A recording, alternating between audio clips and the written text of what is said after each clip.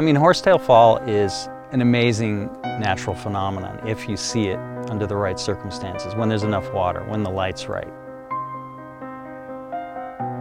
This thin ribbon of water just glowing neon orange with the cliff and the shade behind it, so it just seems like it has its own sort of light, that there's nothing else creating it. So it's really an amazing and beautiful thing to see.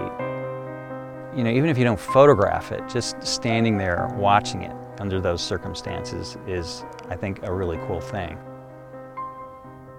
Well, Horsetail Falls, I've always called it El Capitan Fall, was something we saw in the spring every year, and it was wonderful, but it was sort of an ephemeral waterfall that if you had a good snow year and you had a lot of water at once, it was pretty spectacular. The earliest photograph of Horsetail Fall that I know of was made by Ansel Adams sometime in the 30s, and it's black and white. It's hard to tell whether he or anyone from that era knew about, you know, that orange color, that orange glow on Horsetail Fall at that certain time of year. Even if Ansel Adams did know about it, he probably didn't care because he was photographing in black and white. So, you know, what does he care about some orange color? This is an Ansel Adams photograph of the Horsetail Falls or El Capitan Falls in a profile view. This was taken around 1952, according to his notes. The color is there, but his camera is only going to produce a black and white image, and his exposure and his treatment of the darkroom was such to make it look like what he wanted it to be, not necessarily what you and I would see at that same time. The first photograph of that neon orange glow on Horsetail Fall that I know of, or I think anyone knows of, was made by Galen Rowell, very famous photographer, in 1973, I think. And he describes being here in the valley, being kind of on the other side of the valley, and seeing that light on Horsetail Fall and driving around the valley, exceeding the speed limit to get to a spot and photograph it. And I think his photograph is still one of the best that I've ever seen of it. Hi, I'm Tony Rowell. We're at the Mountain Light Gallery in Bishop, California. We're looking at my father, Galen Rowell's famous image of last light on Horsetail Fall on El Capitan. 38 years later, after thousands of people have photographed the fall, I think he would be flattered that so many people are coming to photograph this rare phenomenon. Well, we're here because we want to see the famous fire falls. I'm here because he wants to see it. I'm the photographer. Well, you don't get to see this in anywhere in the world, I think. This is a most special waterfall, glowing in red. Where do you get there? Yeah. Well, it looks a little bit like the old firefall that they used to have off of Glacier Point. The firefall basically was around 5 in the afternoon. They would build a bonfire, light a bonfire of red fir bark right on the edge of Glacier Point. And it burned down, and usually by about 9 o'clock, it was just a pile of red coals. And they had these long pushers. They opened the little gate and started pushing, and they tried to keep a steady flow of the coals going over the edge until all the coals were gone.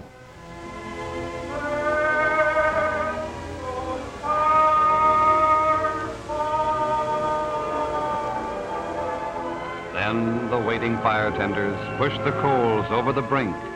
Silently, the glowing cascade fans out into a fiery cataract, drifting down in slow, majestic motion. For a fleeting moment, its beauty holds you spellbound. Then you gather it up as your most treasured memory of Yosemite, Valley of Enchantment.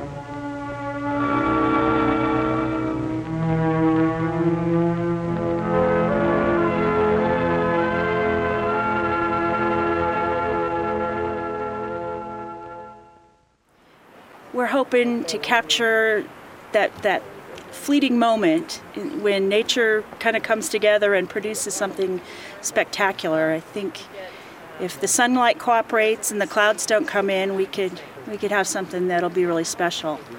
Trying to photograph Horsetail Fall gives you an appreciation for the movement of the sun, the changing angles of the sun during the year, the changing water flow from the snowpack and the temperature. It only occurs in February for a 2-week period and doesn't occur every single year. It depends on if there's water flowing, if you've got a nice clear sky. If you have any clouds or any fog, you won't get this. So you may miss it for years. It may not occur. That's one thing as a photographer, you learn more about weather than anything else. And just looking at this, I'm hoping that it doesn't, get any more occluded, any more tight between those cirrus clouds. As the sun's starting to set, the shadows will run across the face of El Capitan. That light source will start to shrink in and just hit the hit the waterfall and cause the water to glow. Yellow, orange, red. Makes it look like lava. That makes the picture very special if you can take a good pictures, because it's nothing to do with your technique or with anything. It's just, the luck. You sit here and you watch this gray and silver and white, and pretty soon a little pink comes up, and then it gets redder and redder, and it lights up like someone put makeup on it.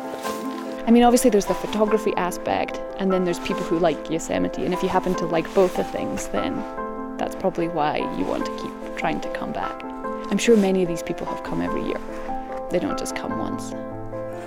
No matter what your level of expertise is, you're going to go home with pictures that you're going to love, because it's hard to take a picture of Yosemite that isn't great.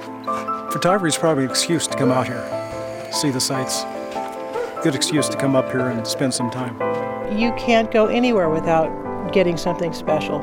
Everything here is special. Everything from the air you breathe to the sunrise, the sunsets, the fog in the valley. It just goes on and on.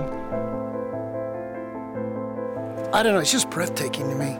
Just breathtaking. I think that's it. There's always another photo. There's always another experience in the exact same spot you're at. So you just need to be open. And it just keeps giving gift after gift after gift.